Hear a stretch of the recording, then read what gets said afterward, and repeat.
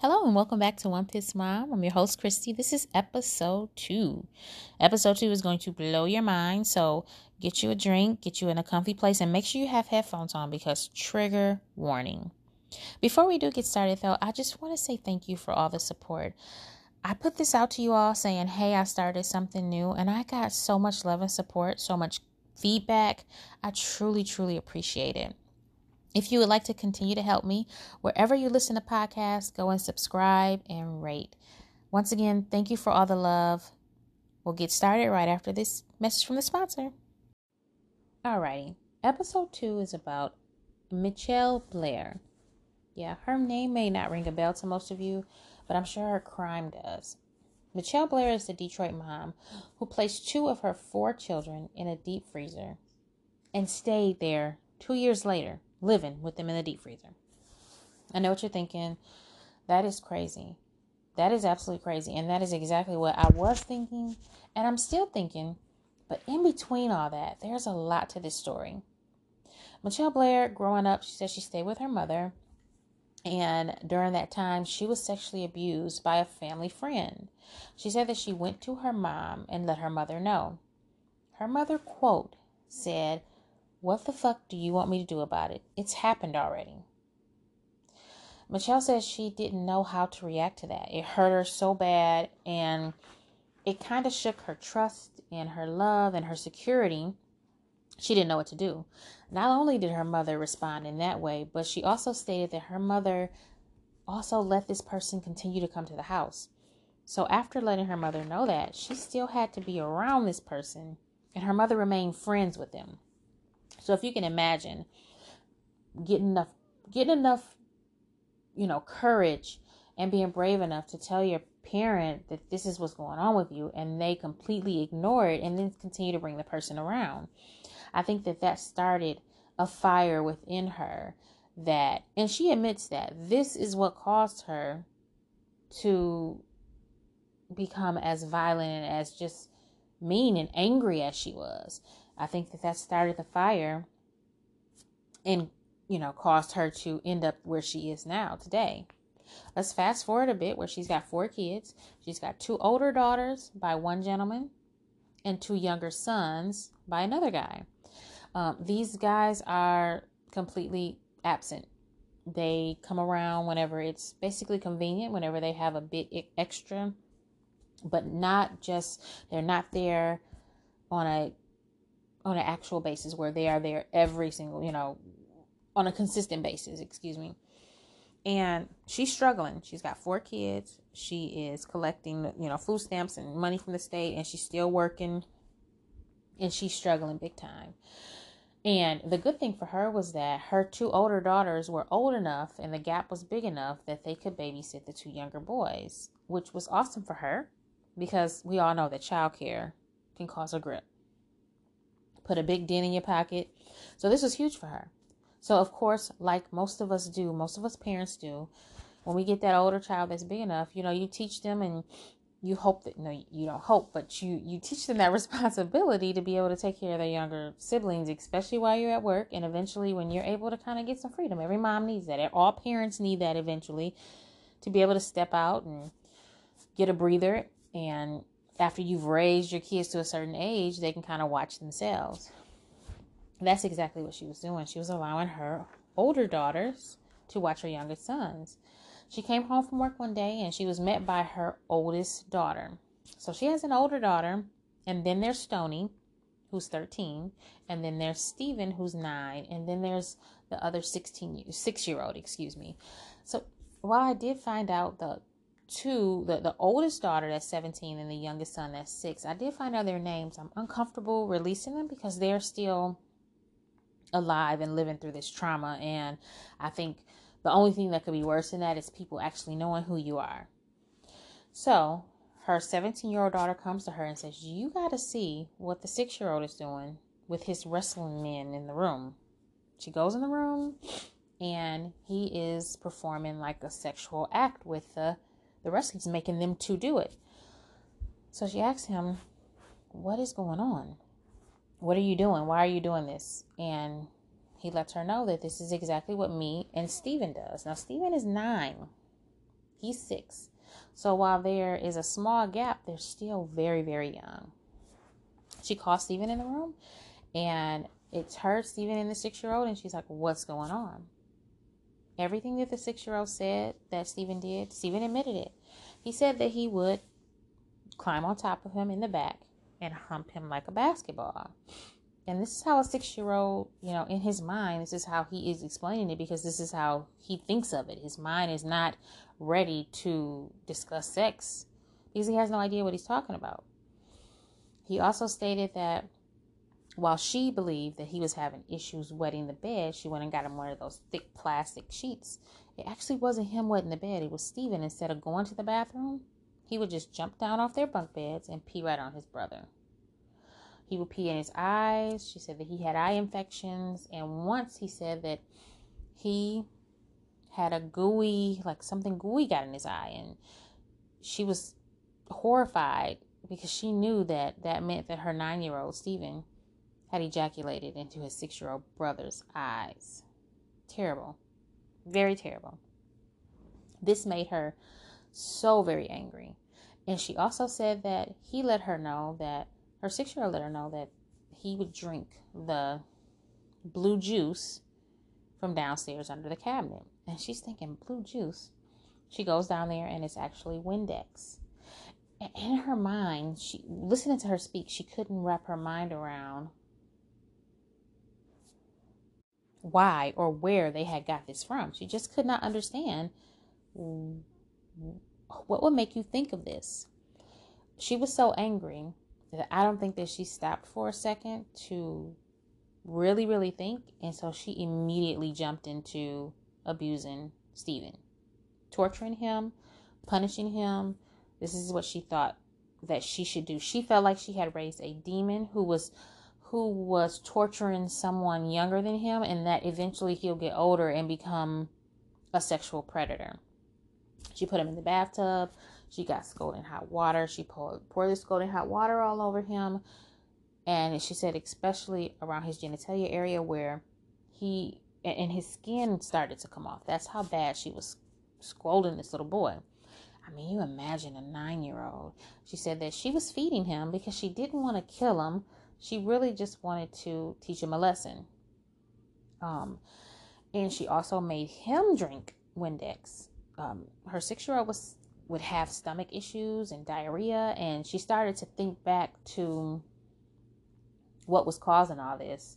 And she realized that she was missing these signs, and it wasn't that he was sick in any way. It was that his brother was feeding him Windex. So she wanted to show him, and so she was doing the exact same thing to him that she felt like, his brother had went through. She was giving him that same kind of torture. So she was feeding him Windex, and once his brother said that while Steven was on him, he would push his face down into the plastic sheet on his bed, and he couldn't breathe. So what did she do? She went and got a grocery bag and placed it over Steven's head. She realized that she had went so far, and she said, you know what, I better back off because, I'm not trying to kill Steven. It was far too late for that. He was already so far gone that he had died. Once she went in the room and realized that he was dead, she went to her other 3 children and let them know, mommy's going to have to go away because I've done something really bad, and your brother's dead, Steven's dead. And she said that her 6-year-old came to her and begged her and cried and said, Mommy, please don't leave me. And she said that was all that she needed. At that point, she decided to wrap Steven's body up and place him in the deep freezer in the home with all the rest of the children. A couple of months later, she finds out from her 6-year-old that Steven wasn't the only one in the home doing these things to him. Stoney was as well. Stoney at the time was 13. She learned that Stoney was actually the ringleader in all this. So it started with Stoney and Steven behaving, improperly. They were doing sexual things. They were taking the 6-year-old's food. And Stoney was kind of the ringleader. So she kind of brought Steven in on the bad behavior. She was, as much as a 13-year-old can, I imagine that somebody was bringing her in on the bad behavior as well. But the 6-year-old was letting her know that they would be having sex, and then eventually they moved into making him watch and then making him join. This was more than she could deal with. She became so angry, and I believe that she was angry, but she was having some feelings of guilt as well, because I think she realized that her son Stephen was a victim as well as her 6-year-old. And before she even thought to ask the older children what was going on, she had already tortured him and killed him. So that anger was sitting deep in her with her daughter Stony. So she did some of the worst torturing to Stony. She said that she would beat Stony with a 2x4. She would also pour scalding hot water on her. She was starving Stony, so each day Stony got maybe a small cup of oatmeal, which I believe was probably just enough to keep her alive, long enough to torture her. She tied a belt around her neck to choke her. And she was asking Stony, why? And I think once the little girl was so upset and she was crying, and she let her know, I hate them. I think that was it for her mother. She realized that there probably was no coming back from that, and that she would go on to violate and torture and do these type of things to other people. And so she intentionally then killed her 13-year-old daughter, Stony. She admits it. She lets you know. She says she'll do it again. There's no shame to her. She in her mind, she was ridding the world of sexual demons. Period. And that's it. And there's no room for that. She had been through it. Nobody had done anything for her. And she felt her son's pain. And so she wanted to make sure that she took care of it the way her mother didn't. So she takes Stony's body, wraps it in plastic, puts her in the deep freezer. About 2 years go by. These children are not being seen by anybody. They're not, nobody is looking for them hard enough where in 2 years, nobody is, the alarms don't go off and say, hey, we haven't seen these kids in 2 years. She's given excuses to a couple of the family members that come looking for the children. And the crazy thing is that the couple of times that the 2 older daughters, their father came to see them, he was only able to get the oldest daughter with excuses as to why Stony wasn't available. And he took those excuses. He accepted them. He went 2 years, probably longer than that, without actually laying eyes on Stony. So she's still struggling, even with the 2 children, while they said that she was getting food stamps for all of the children. She was getting, a small amount of money from the children's father, not much. But she was still struggling. So it came a time where she was evicted from the apartment that she was living in, and she couldn't pay. And so she was taking odd jobs, including babysitting. I wonder what this woman was like before, where she is the person that you would choose to babysit your children, because she seems so angry. If you go and you Google her, Michelle Blair, she's so angry. And I'm not sure if she's just angry at this situation or if she's just an angry person. I imagine that she has some serious anger issues, and this just kind of threw her over the edge. So Michelle, she didn't pay the rent. She got evicted. It came a time where the sheriff's office could come and physically put you out. So she wasn't there. She was away babysitting with her 2 other children. They came to remove her things from the apartment, and that's when they stumbled upon the deep freezer and found the 2 bodies. They went and arrested her. She did not want to cause any more issues. She didn't want to have a big trial. She wanted to admit her guilt, be sentenced, and she knew that she would probably die or never see the light of day. Period. She was fine with it. She gave her complete confession to the courts, and I urge you, if you heard of this story and judged initially, I urge you to go and listen to her testimony. So they asked her, how could you?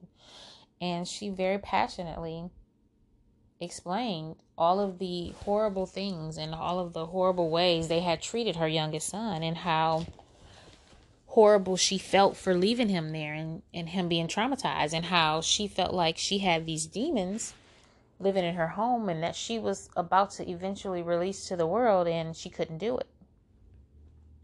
She talked about how Stoney had, of course, had the threesomes with her brother, but she was also on her cycle, and when she would take the pad and squeeze it out and on her brother's face and in his mouth.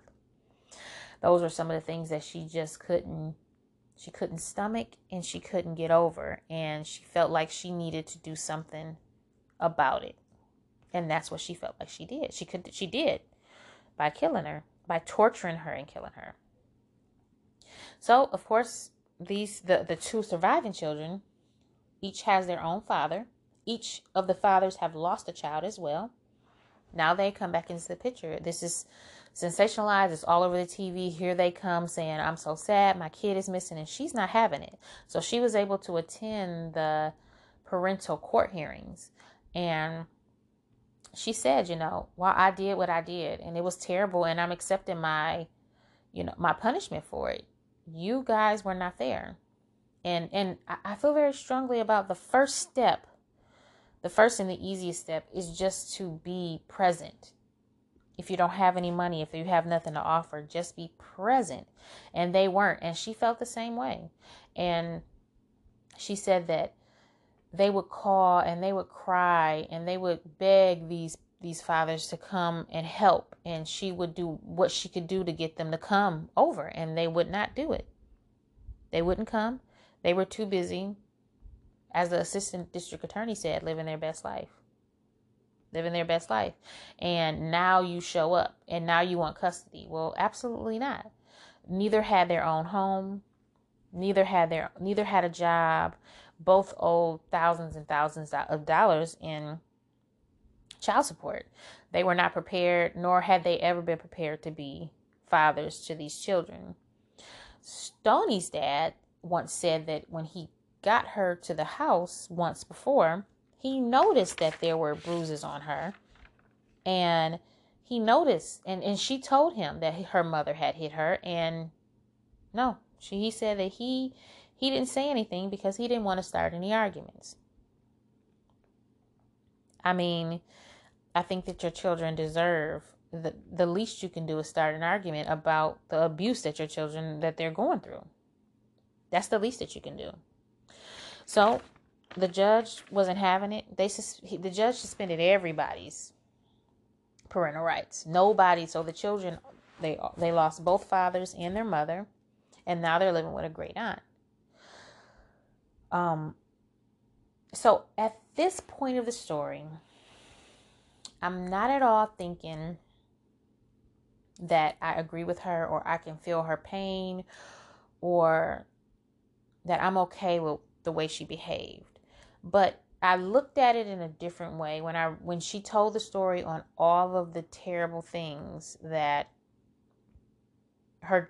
Stoney and Stephen had been doing to this 6-year-old. I mean, you look at this little bitty precious 6-year-old, at that point they got missing teeth in the front, and it's that kindergarten where they're not saying their words right still, and she felt like she had to do for him what wasn't done for her. And I think that the way she treated Stoney and Stephen, it was because of her anger for what they had done to her 6-year-old and for what wasn't done to the person who had sexually abused her.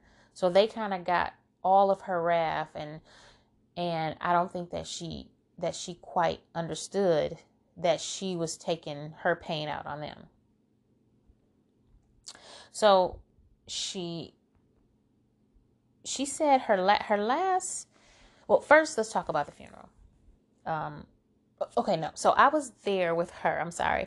I was there. I'm all over the place with this story because there's so much. I mean, my mind changes by the second when I'm talking about this story because it's just so crazy.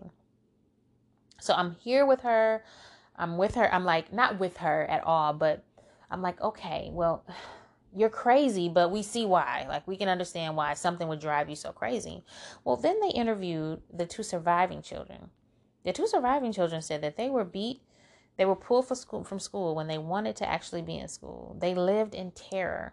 They were constantly abused. So even before she knew about what was going on sexually in her home, she was a terror to live with. She was a terror of a mother to live with.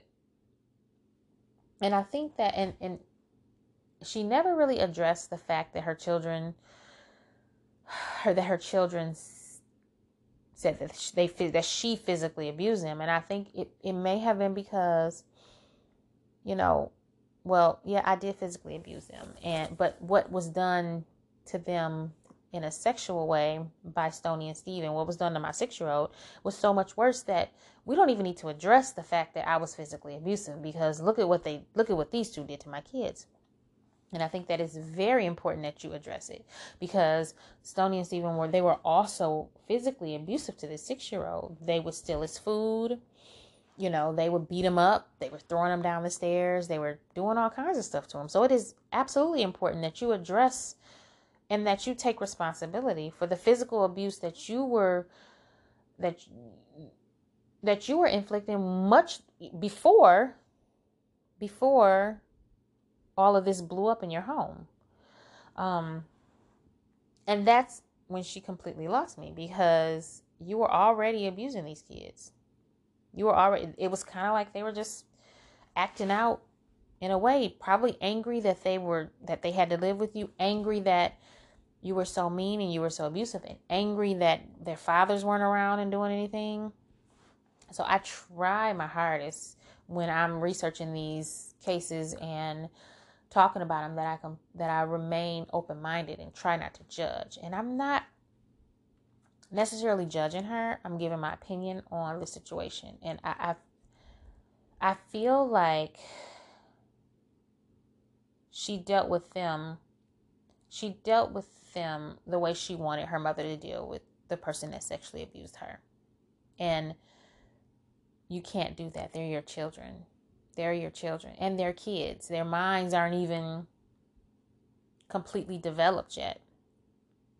So they talked about the funeral, and at the funeral they said it was packed. It was standing room only, family from all over, because this is a big time case. It was all over the news.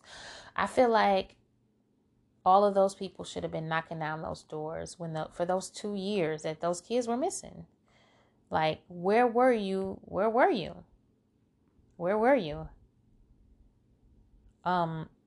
It's crazy. It's absolutely crazy. And I think the biggest lesson in this is deal with your trauma. Even if it's trauma from you being a child, even if it's trauma from you being an adult. I think that a lot of us today have a lot of trauma that we need to deal with. I've talked about the whole Black Lives Matter movement and watching men die on TV before my eyes, and it's very, very traumatic, and I have to learn how to deal with it. We all need to deal with our trauma, because you never know when it's going to come back and how it's going to show up. And I believe that she didn't deal with her trauma as a child. And so when she saw that sexual abuse come back up, she lost it in the worst possible way. Her quote, she said, speaking of Stoney, she says, she had to fucking go, period. I damn sure as hell wasn't going to let my youngest son grow up mad as hell all the damn time. When really, she should just put herself in that quote, because that means that she grew up mad as hell all the time, because she felt like that her mother didn't do what she was supposed to do as far as protecting her.